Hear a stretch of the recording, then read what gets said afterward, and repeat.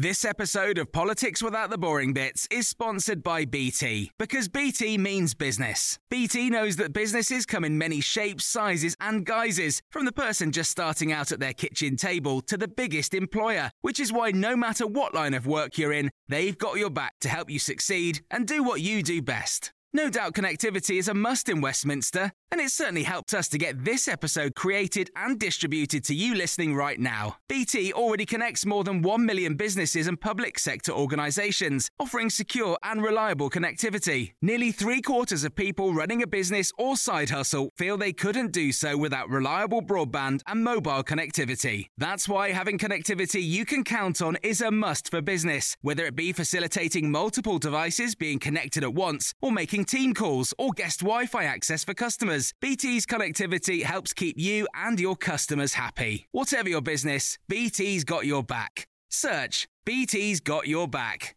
This episode of Politics Without the Boring Bits is brought to you by Luton Rising, owners of London Luton Airport, the UK's most socially impactful airport. Find out more at lutonrising.org.uk.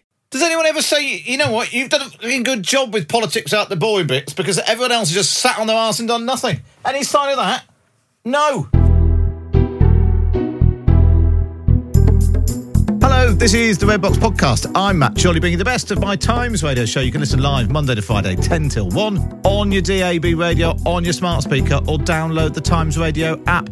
Coming up on today's episode, we're going back to the future, Blair to the future, if you like, taking a look at Keir Starmer's very retro reshuffle. Patrick Maguire takes us through what it all actually means. Ignore everyone else. Patrick Maguire knows what he's talking about. Chris Ward used to work for Keir Starmer and has helped him on previous reshuffles. Plus, Peter Mandelson, yes, Lord Mandelson, no less, joins us to discuss whether or not this really is a return to the new Labour days. All that's coming up in just a moment. But first, as we always do, let's take a look at the news for today's columnist panel. The Columnists on Times Radio. Joined this morning, as we always are on a Tuesday morning, by Danny Finkelstein. Hello, Danny Finkelstein. Hello. The Mandarin restaurant that was just up the road from my parents' house. That's what you'd bring back from the 90s? Yeah.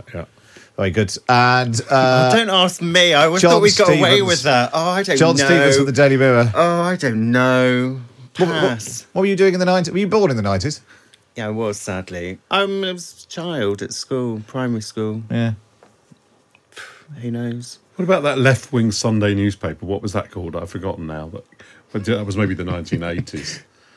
They had the news on Sunday. That's now you're making me look totally ignorant. Just the news on showing Sunday. me up again. Do you not remember that? No. There's an amazing book on it about how they created this newspaper that was going to be the newspaper of the left, because all the newspapers, the Daily Mail, patch of the Daily Mail were supposed to be right-wing, so they created this. And it was just a disaster. No one read it, and people would come into reception and demand to be seen by the editor, pressure groups, because their story, and they had fights in which one person, the political editor, punched the arts editor and said that's for the working class, and that sort of thing. It's an absolutely fantastic book.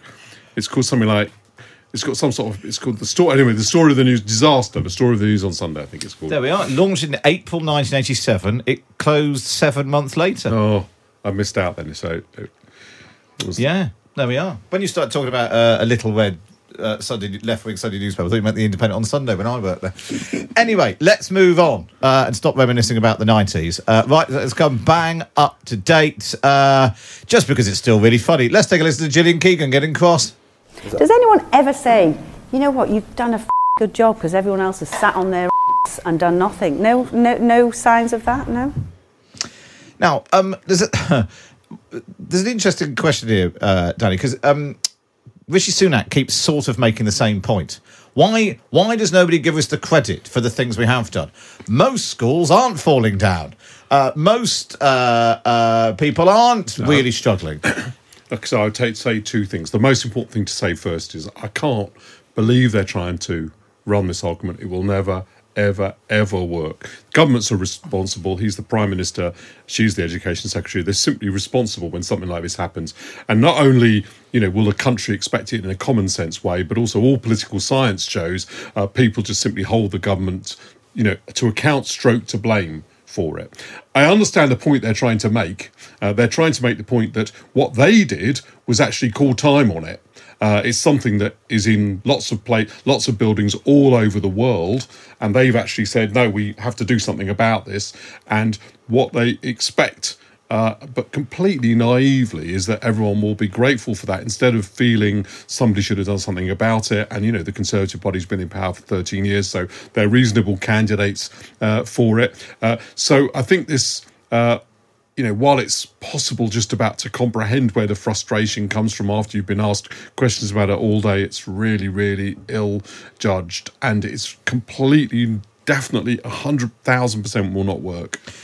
John, have you seen the graphics on Twitter? I have. I mean, that's what I was going to point to. I mean, in the last hour, Gillian Keegan herself has tweeted a graphic that just in big letters says most schools, and then in big underlined in red, unaffected, most schools unaffected. So the message seems to be, well, there's only some schools where people's at risk of dangerous concrete falling on them and killing them. And it's such a bad argument. And you can just think, goodness me, this isn't like just some tweet that was put up on some mundane issue that won't get much scrutiny. We've had several days of this now. You think they would be looking over everything and think, do you think that's quite the right messaging? Not at all. Isn't there an Alan Partridge joke yes. where he goes through all the years when nothing happens, and then one year he said, one year ran over one child? No, it's from the day-to-day. I mean, it is Steve Coogan, and he's playing the security guard in a swimming pool.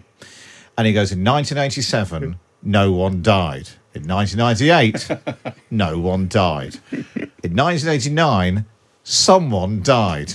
In 1990, no one died. And it's like, well, you look at all these other years when no one died on my watch. So basically, lots of people are now doing spoofs of this Gillian Keegan thing, including the Labour Party, which has put out... Gillian Keegan's was called Jaws Update.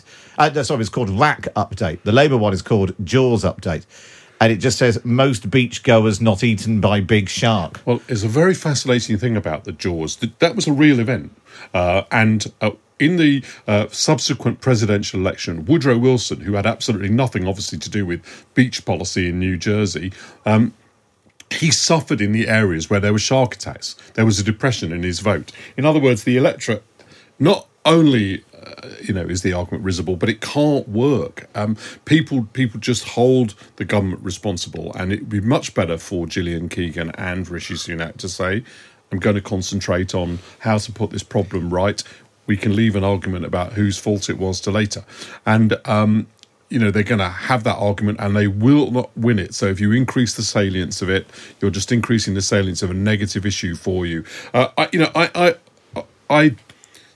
don't actually, as it happens, think that this government does anything more than share the blame that's shared out between the people who built these buildings, local authorities, governments over the years, all the people who've inspected it.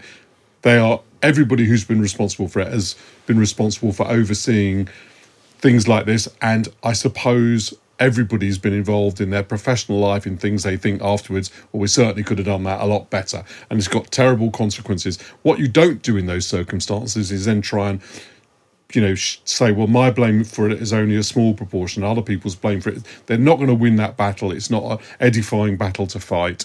And the fact that they feel sort of too much of it has been placed on them, even though I actually think... if you sat down with a piece of paper, that is a reasonable argument. Yeah. It'll never, ever fly. But it's not just on this issue, is it, John? It's like Rishi Sunak a few weeks ago got really a bit snippy about how much money they'd spent on energy bills. And so you might not have noticed, but actually we did spend lots of money on energy bills. And it's this sort of... He's doing it as well on other issues. This sort of like, actually, I think you'll find... And once you're doing that, these are conversations to be had behind closed doors. Yeah, and I think Rishi Sunak can be a bit thin-skinned. Occasionally in interviews, something does get to him like that, and he starts going about, I was the Chancellor who did furlough, rah, rah, rah, rah, rah. But with all of these things, we know that a lot of the time that ministers didn't personally cause the problem, but the whole point of being a government minister, or maybe not the whole point, but a key part of the job is things happen in the country and you have to fix them, and you need to come up with, as Danny said, the answers. And the thing that government haven't been able to do over the last few days, this a story started appearing in the newspapers at the beginning of last week, and then it properly kicked off, was it on Thursday evening?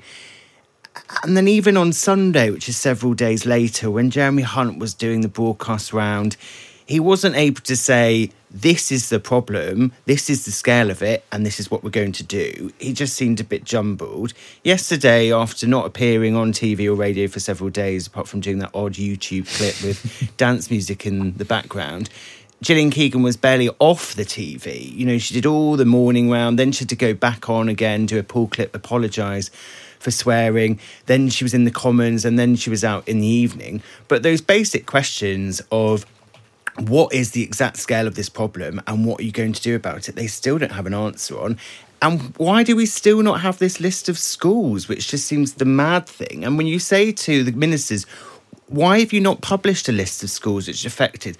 They keep saying, it would be wrong to publish it in case the parents involved aren't aware and da-da-da-da.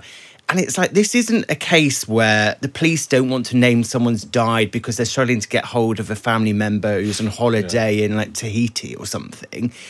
It's just like, well, surely parents should know by now. And if they don't know by now, there's a problem. The government could tell them. So it's one of the things that I often sort of say to politicians, if you just, let's start with what the answer to this question is. If you decide you can't share that answer, why don't you share the reasons you can't share it? If you feel that you can't share that, then maybe you're in the wrong position.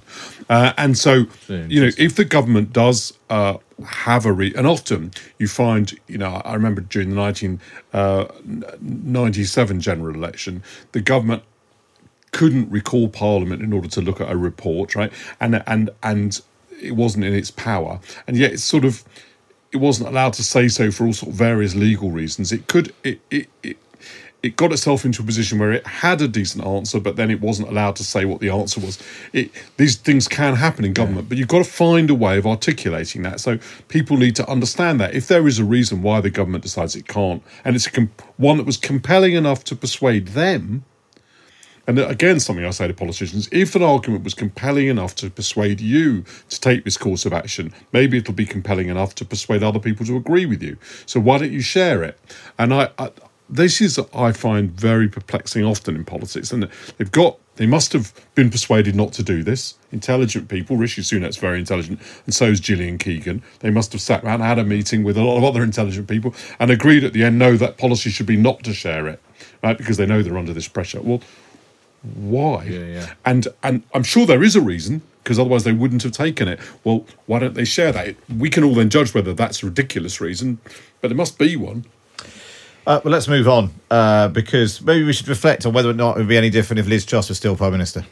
It's a year ago today she was named the new Tory leader, so the anniversary is tomorrow when she actually entered Downing Street. And John, you've been marking this anniversary with some very important journalism. Which I'm always well known for important journalism. But yeah, this is, remember when she's Prime Minister, she had that weird lectern which just looked like a higgledy-piggledy pile of wooden bricks. And it was just so distinctive. The Jenga lectern. The Jenga lectern, that was it. They spent £4,000 on it because obviously all Prime Ministers need their own personalised lectern rather than the kind of plain one that came before. And hers was slightly more eye-catching. They spent all this money on the lectern. And then obviously she didn't last as Prime Minister for very long. And usually, because not many people remember what the lecterns look like, they end up getting recycled. They pop them in, the Department for Business or the embassy in Paris or Honolulu or wherever. They find a new life, but sadly for this lectern, it is still somewhere in number 10. Because it's too well known. We should have an exhibition of, maybe the British Museum could do that as they've joined in, of fiascos, right? And so maybe political fiascos. You could have William's baseball cap, which obviously I was in the vicinity of. You could have this lectern, the Jenga lectern, the Ed Miliband's the Millie Stone. You could have that without question. The advert, the Tory demonised advert. But do you think there is a problem in this country that where would you go to see political memorabilia, because Yeah. it doesn't quite fit in the V&A or the Science Museum or Natural History. And the British Museum, it's a while since I've been around the British Museum, but it doesn't seem to have those sort of like bits and pieces. Because in America, all former presidents have Well, that's what I was going to say. I think Do we it was in need the a British Liz Museum. Truss? It's now an eBay. Do we need a Liz Truss Prime Ministerial Library is basically the conclusion we're coming to. That just somewhere, a monument where people can visit. Because I'd like to see that. Funnily enough, I liked the lecture when I first saw it, but I've also always had a political analogy of Jenga, which is that in politics you don't know which is the brick that you're going to pull out, the whole, and that's obviously a fundamental conservative tenet that sort of societies like Jenga, and you never know which brick, so you're always cautious about pulling them out. Turned out it was billions of pounds of uncosted tax cuts. Yeah, exactly. Surprise. It was an amazing metaphor for our premiership. It was that block in Jenga which everyone said, don't touch that one. It was that one. Completely. Yeah. So it was a metaphor. But I really, really agree. Maybe this programme can be the genesis of it. Yeah. I really agree that I kind of when you finally publish your book about these kind of 50 things. places. Can't you do 50 objects 50 next? objects. It would Check me fit out. Make with a it. note of that. Get on I to think it would fit with it. And objects. it's very descriptive. They might be quite similar to the 50 places. But yeah, I think a museum of political fiasco. There's definitely something in that. That's tomorrow's show sorted. If you've got any ideas for the Museum of Political Fiasco, email me, matt@times.radio. But we don't know where this lectern is. Somewhere in Downing Street. So using freedom of information laws usually used to get loads of data and boring things and spreadsheets that you have to kind of put together. I did it last. Sorry, John, I was going to take a call. The Washington Post on the phone. They want to hide. They want to make a film. So I did an FOI earlier this year saying, where is the lectern? And they said, well, usually they get repurposed, but this one's in Downing Street. And then when I saw it was currency anniversary, I put it in my jar. I thought, I do need to do that over the summer, put in another FOI. See if it has found a home. No, They won't necessarily know where it is. So when I was working for John Major, we first of all were going to give a presentation in the cabinet room, and all I wanted was one of those, overhead projectors. I mean, and they said, "Sir, this is Downing Street. It's not a conference centre." And then when we subsequently did a presentation at Chequers, this involved the head of the number 10 Downing Street policy unit having to drive into Downing Street, go into the basement to find one of these overhead projectors because it was never used, and drive it personally to Chequers. So this is how, at least I think the Blair government that got elected in 1997. Note the segue. Was very good, at least at restoring the conference facilities of Downing Street. Was it an old school one with acetates? Yes. Oh, lovely. Do you have one of those at school, John? Yeah, and you turn it round, and you can write on it. Write on it, yeah. Lovely. Happy days. No wonder we lost in a landslide. We're going to talk a bit later on about the Keir Starmer reshuffle. Clearly, this is the team that Keir Starmer wants to take into the next election. Is this the team that Rishi Sunak will take into the next election, Danny? Close to it. So my conclusion about his lack of a big reshuffle and losing that moment when Ben Wallace moved, is he's really concluded there aren't many people he can move, so he may as well stick with roughly this team to the election. I think so. And I think Keir Starmer's reshuffling in order to have the people around him he wants to govern. As well as to help him win the general election.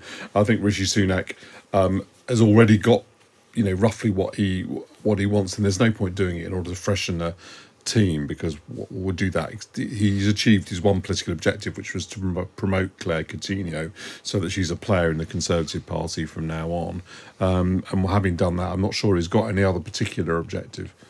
John, what do you think? Well, I think that was the clear thing from that reshuffle, that everyone spent several days talking about Grant Shapps and whether he had defence background, but it seemed that it was being done as a stepping stone. Clearly he wants Claire Coutinho in a senior role in his cabinet, and you can't just push her from children's minister to, one of the great offices of state. So it looked like it was a stepping stone, put her in that role.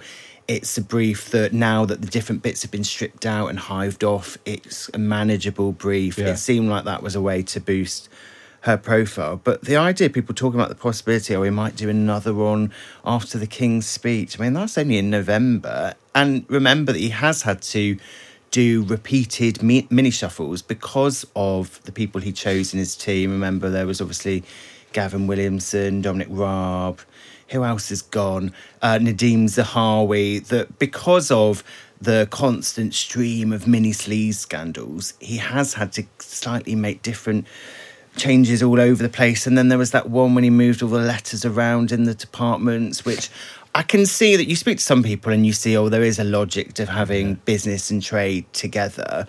But when the clock is ticking down and you don't have that long before an election, you speak to people who worked in the old BEIS, the Business, Energy and Industrial Strategy Department, who are now moved here and there. I just think that if you don't have much time to do stuff, moving the letters around in government departments is possibly none of that changes do. the fundamental problem that he has, which is 20 points behind in the polls. And Claire Coutinho is not going to single-handedly turn that around. Yeah, but I don't think you could ever expect a reshuffle to do that. So yeah. it's not why you do it. And I don't think because moving Nick Thomas Simmons into being a shadow cabinet office role from Department of International Trade is going to shift his Keir Starmer's poll rating. I noticed that Steve Howe, one of Corbyn's supporters, just said that he was bringing back the people who'd wasted Blair's 1990s, wasted the 1997 triumph, not pointing out that he was also bringing out the people who created the 1997 triumph in the first and then place. won twice more. Exactly. Yeah, afterwards. Just finally then, Theresa May's portrait. Theresa May's been painted. What do you make of it, John? I'm in two minds too. Obviously, she looks very miserable in it and very stern. And you wouldn't want it in your own wall. However, you can imagine pottering around Parliament, showing someone around Portcullis House, and then saying, look at that Theresa May painting, and have a look at it and being like, it is a starting point. If the person who did that painting is listening, I just want to say I think you're a total genius. I couldn't do anything. I mean, just anybody who's listening. Well, as someone, I've been trying to paint Mariella Foss-Job, and it's really difficult. Yeah. How amazing is that? We're doing it I think we're doing it tomorrow. We've been doing a painting competition. After we both discovered we like to doodle, and mine is rubbish. How amazing is that likeness? Yeah. I think it's extraordinary. So for me, anyway, I thought that painting was very, very good. I really did. And I like this morning, on the morning round, Nick Gibb, the schools minister, who had loads of difficult questions about schools. He's someone who was in schools minister for 10 of the last 13 years. So it's very tricky for him. Yeah. And he was asked what he thought of the painting, got very awkward and just said, lovely. John Stevens from The Mirror and Daniel Finkelstein, of course, from The Times. You can read Danny in The Times every week. Just get yourself a subscription. Go to thetimes.co.uk/Times Red Box. Up next, we're going Blair to the Future.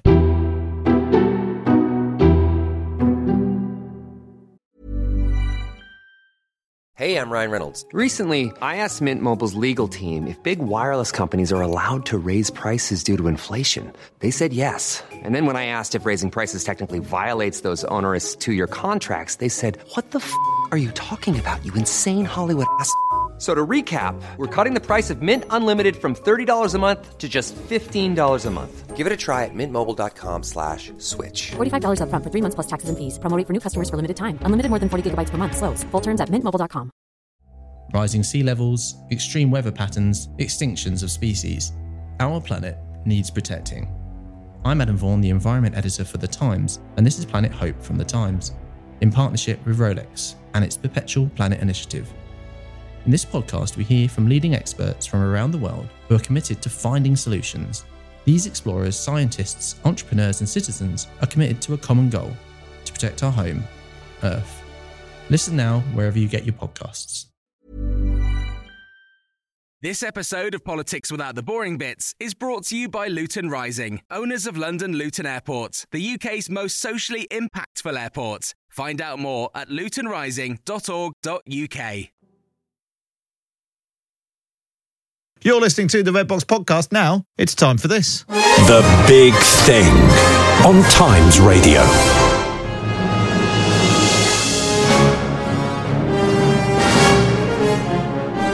Well, I think he's made an excellent start as a leader, and look, the Labour Party's been through a pretty traumatic time. That song, Things Can Only Get Better, that resonated. And there's a difference between being a party of protest and a party of government. Back in the day when I worked for the last Labour government, I worked for the Tony Blair Gordon Brown government as an advisor.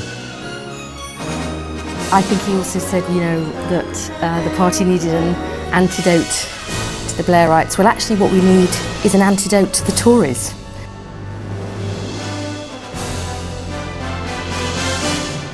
Yes, we're going Blair to the future, or at least Keir Starmer is, with his retro reshuffle confirming the Blairites are back. He's got a very new-looking shadow cabinet, but with not so new faces.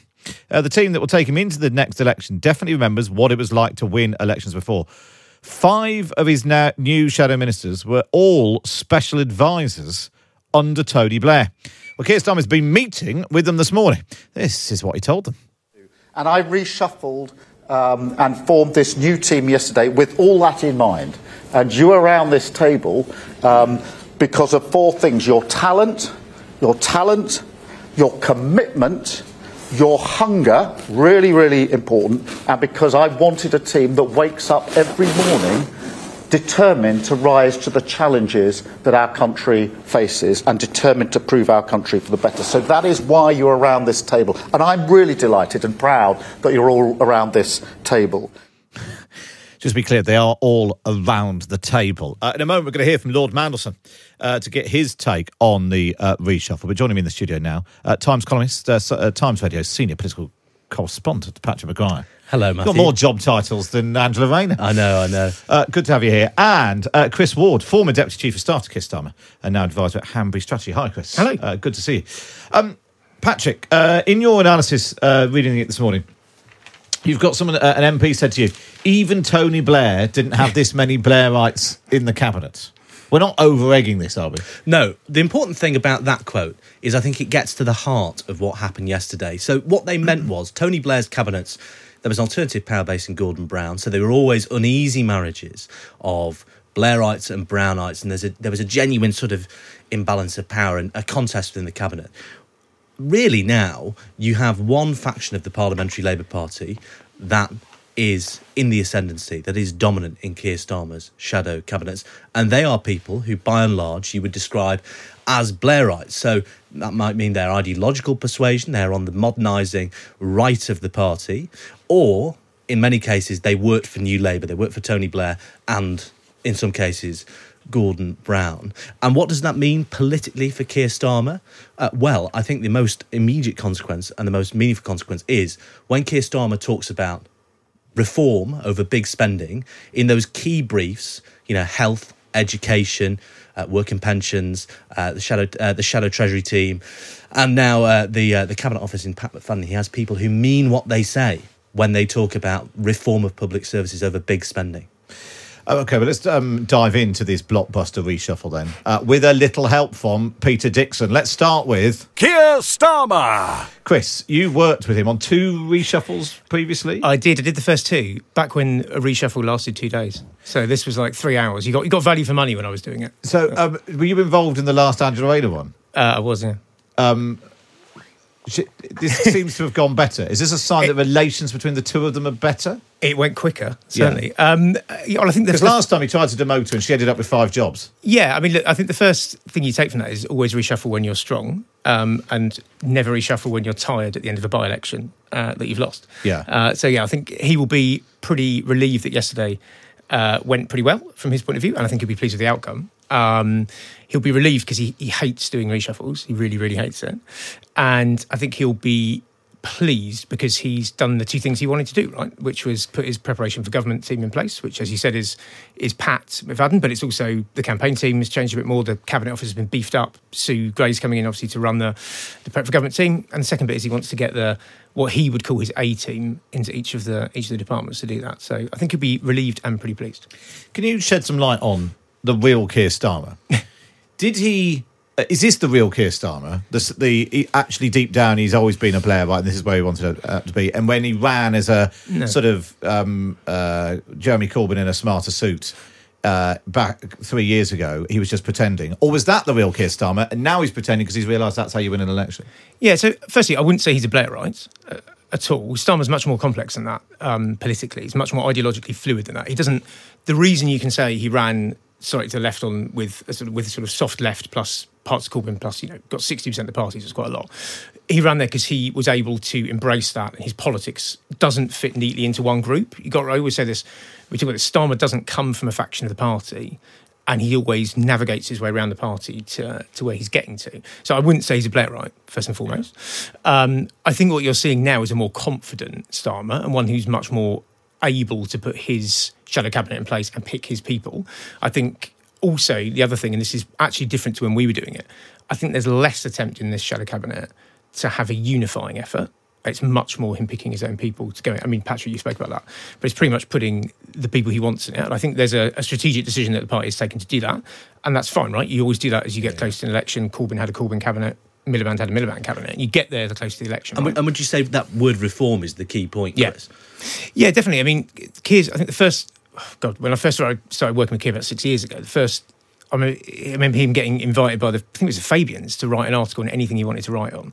And I had all these big ideas about what it might be quite good fun. And he said, I'm going to write it on public service reform. Public service reform is the most important thing. It's what I care about. It's what I did as DPP. He's got sidetracked by various things over the way, but he actually really cares about this That's where stuff. he thinks he wants to end up. Now, the question would be whether he's reforming it. He's taken people from the right, just the right of the party to try and do that or not. He doesn't think like that, though. He would think, I've picked modernisers, I've picked sort of combination of experience and new people. I don't know, think of him like an Alex Ferguson team or something, where he's got the spine of the team is like an older, experienced team, and then he's got younger people attacking in different parts. So I think in his head, he's picking modernisers, people who think in his way, and people who want to reform the party. Okay, let's move on as we pick our way through this then. We've done Keir Starmer. Let's move on to Angela Rayner.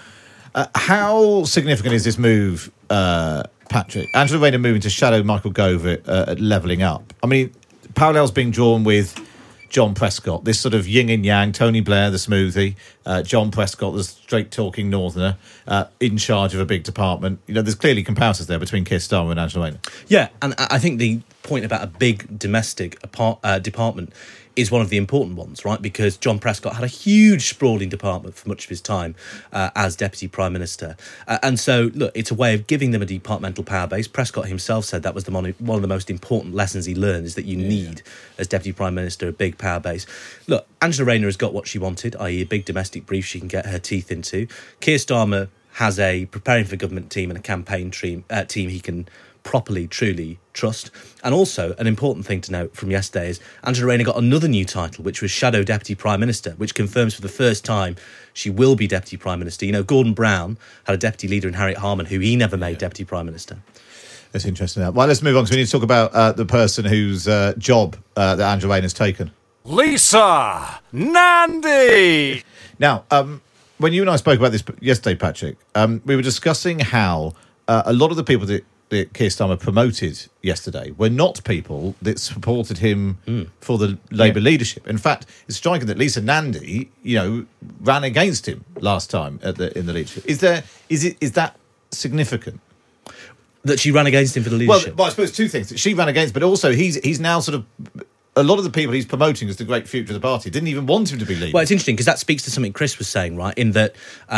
it's the politician Keir Starmer has become confident and being able to speak the same language that the people who backed Jess Phillips, who was the sort of Blairite standard bearer in 2019, in 2020 rather, those people seeing Keir a politician who they can trust with a reforming Blairite agenda, who's not making those compromises. That wasn't necessarily obvious from the unifying campaign that was run in 2020. And look, the Lisa Nandy question yesterday was a fascinating one. I think the whole episode really underlined the almost total authority Keir Starmer has over the PLP at the moment, because and Chris, having been there, you'll know how it could have unfolded yesterday. Keir Starmer could have offered Lisa Nandy a demotion, and she could have said absolutely not and walked out and made a huge fuss. That didn't happen. Yep. Sorry, go on, Chris. No, I was going to say, look, I mean, I worked really closely with Lisa. I think she's great. I think she's a really good communicator. Personally, I'm really pleased she's in the shadow cabinet. I think it's a bit of a shame that she isn't in a more empowered position, if I'm being honest. I think she's a strong communicator, and I think her relationship has basically deteriorated over the last couple of years with Keir in the Leeds office. I think that's a bit of a shame, personally. Just finally, we need to talk about Thangham Debonair. Just because it's the last one we've got. What to make of the Thangham Debonair appointment, Patrick? Well, again, I think, Thangham Debonair, good media performer, as we well know here on Times Radio, is been promoted. I'd say one thing, actually, we're talking about Lisa Nandy, Northern Woman MP in Greater Manchester. Lucy Powell, who was very, very keen to take on the new science brief that's been given to Peter Kyle, another Greater Manchester Woman MP, given a job she didn't really want in shadow leader of the House of Commons. That was something that was a big topic of conversation among Labour people on the terrace last night. You do wonder, now it seems like a moot point, or even facile to say, let's look at the politics 2 or 3 years down the line.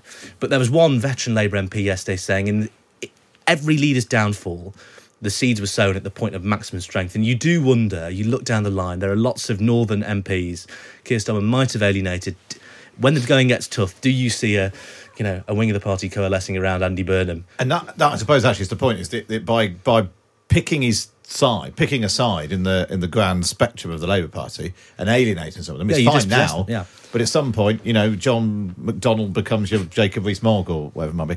Before we let you go... On Thangham, very, very quickly, people always say that you have square pegs round holes. Thangham was like a professional musician, right? She plays cello, she's gone into culture, she'd be great in it. Before playing the cello. That's exactly, it's perfect, Chris, a bit earlier on, Danny Finkelstein said we should open a museum of political fiasco to put like Liz Truss's lectern in it. What would you put in it? Are you gonna float the reshuffle we did?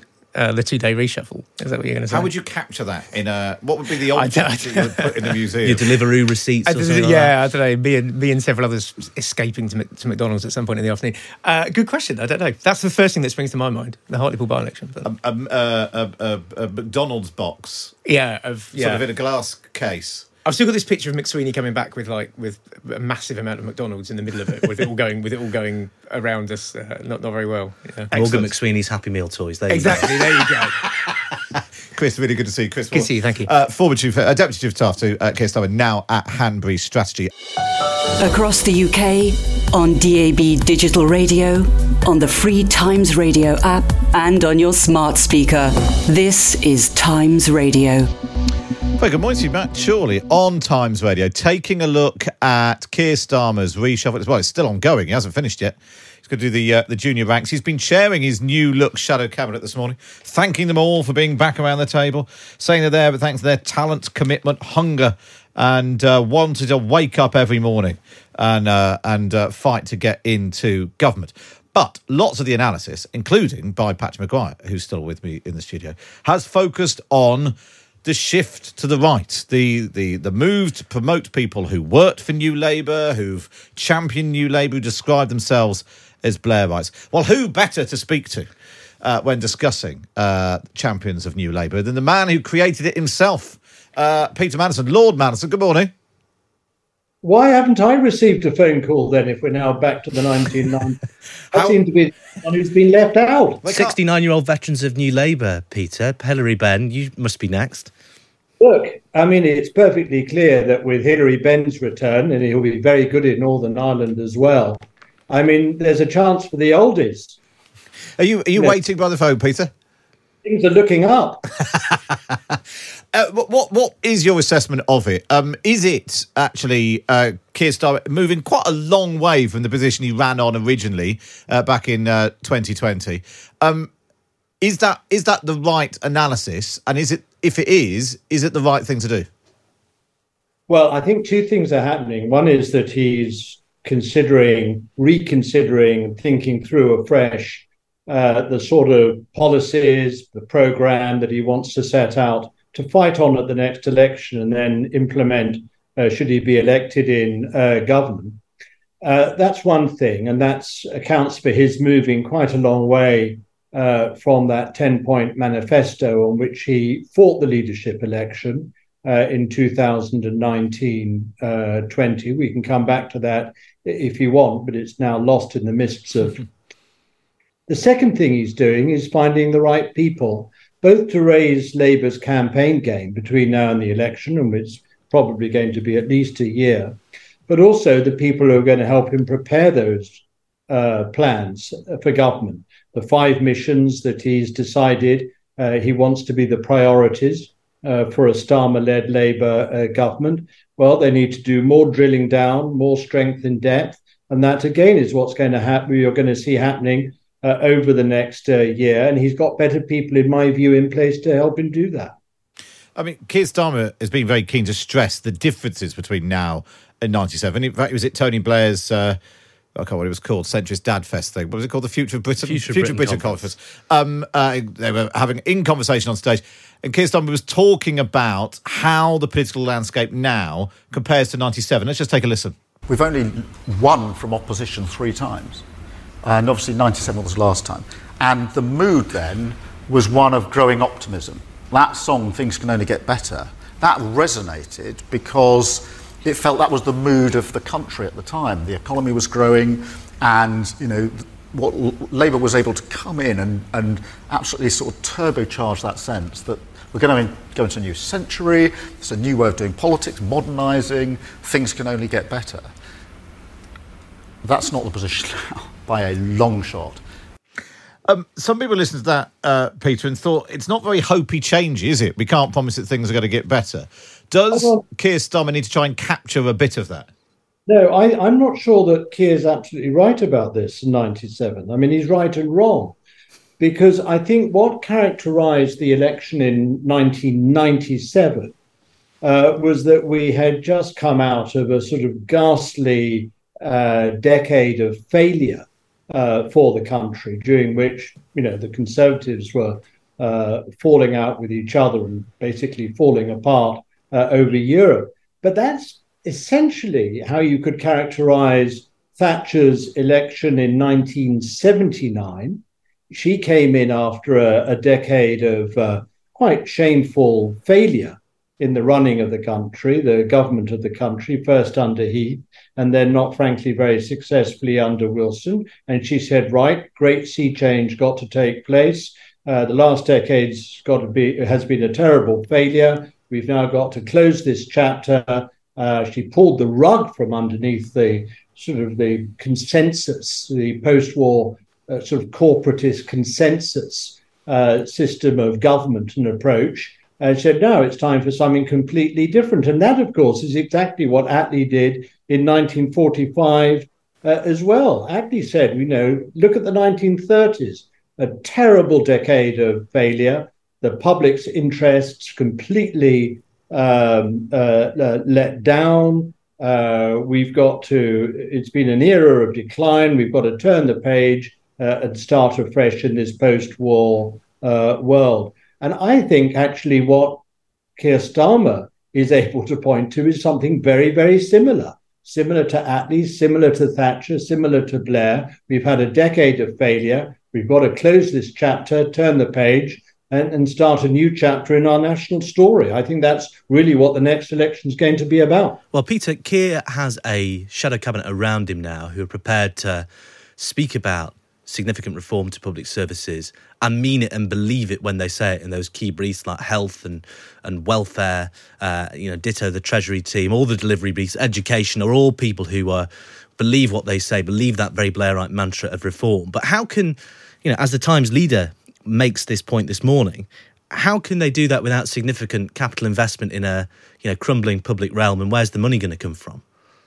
Well, it's a perfectly good question, but it's one that will be much easier to answer in a year's time when we see what the state of the economy is.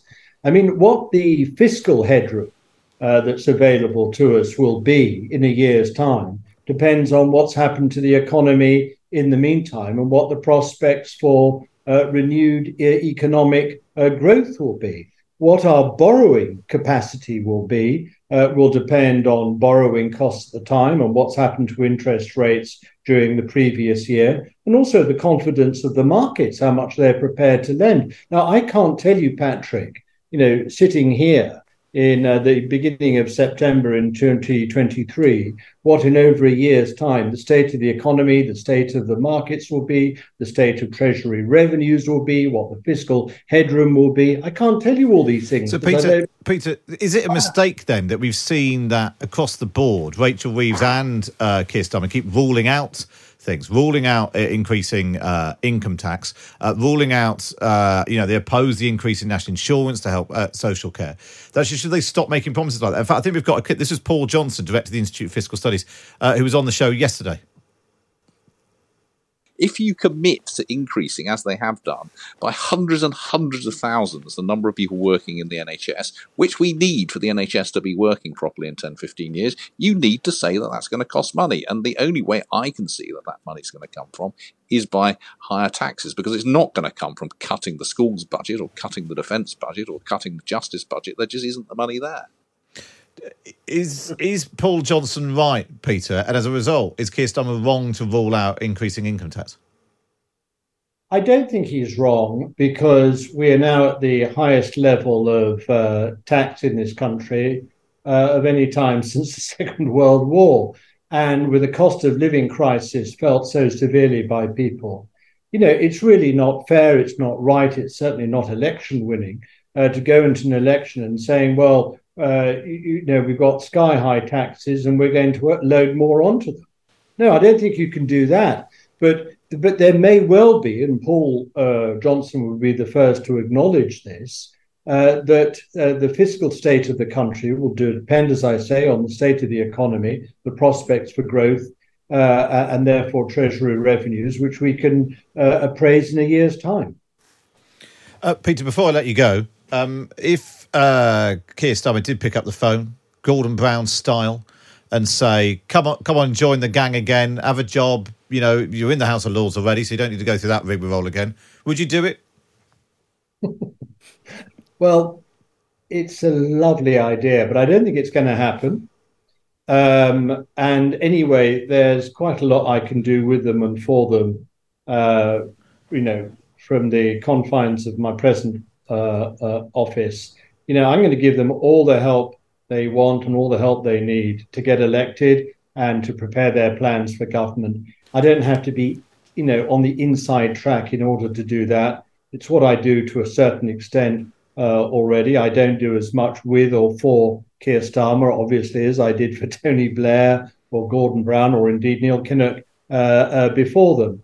But, where I can make a contribution, I always will, because I want Labour to be elected, because I think that's what we need, the sort of cathartic experience in this country of a change of government. And I believe in what the Labour Party now is saying it will do for the country if it's elected, in a way that I couldn't possibly have said with equal confidence under Jeremy Corbyn in 2019. I think I'd have asked you if Jeremy Corbyn asked you in to help him out. I'm pretty sure I know what the answer would have been. But finally, Peter, I don't know if you heard earlier on, Danny Finkelstein was talking about how he ought to have a museum of political fiasco. Put Liz Truss's lectern in there. Chris said he'd put McDonald's Happy Meals and one of their disastrous reshuffles. And then what would you put in a museum of political fiasco? I don't know.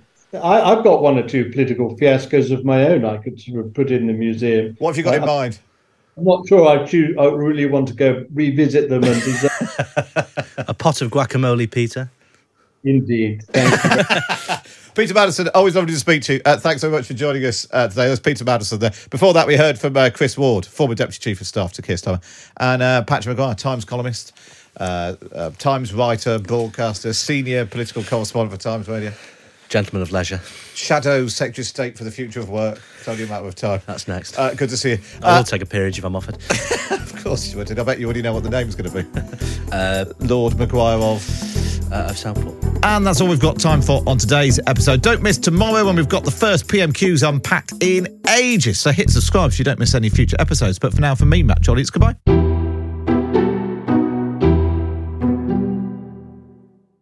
This episode of Politics Without the Boring Bits is brought to you by Luton Rising, owners of London Luton Airport, the UK's most socially impactful airport. Find out more at lutonrising.org.uk.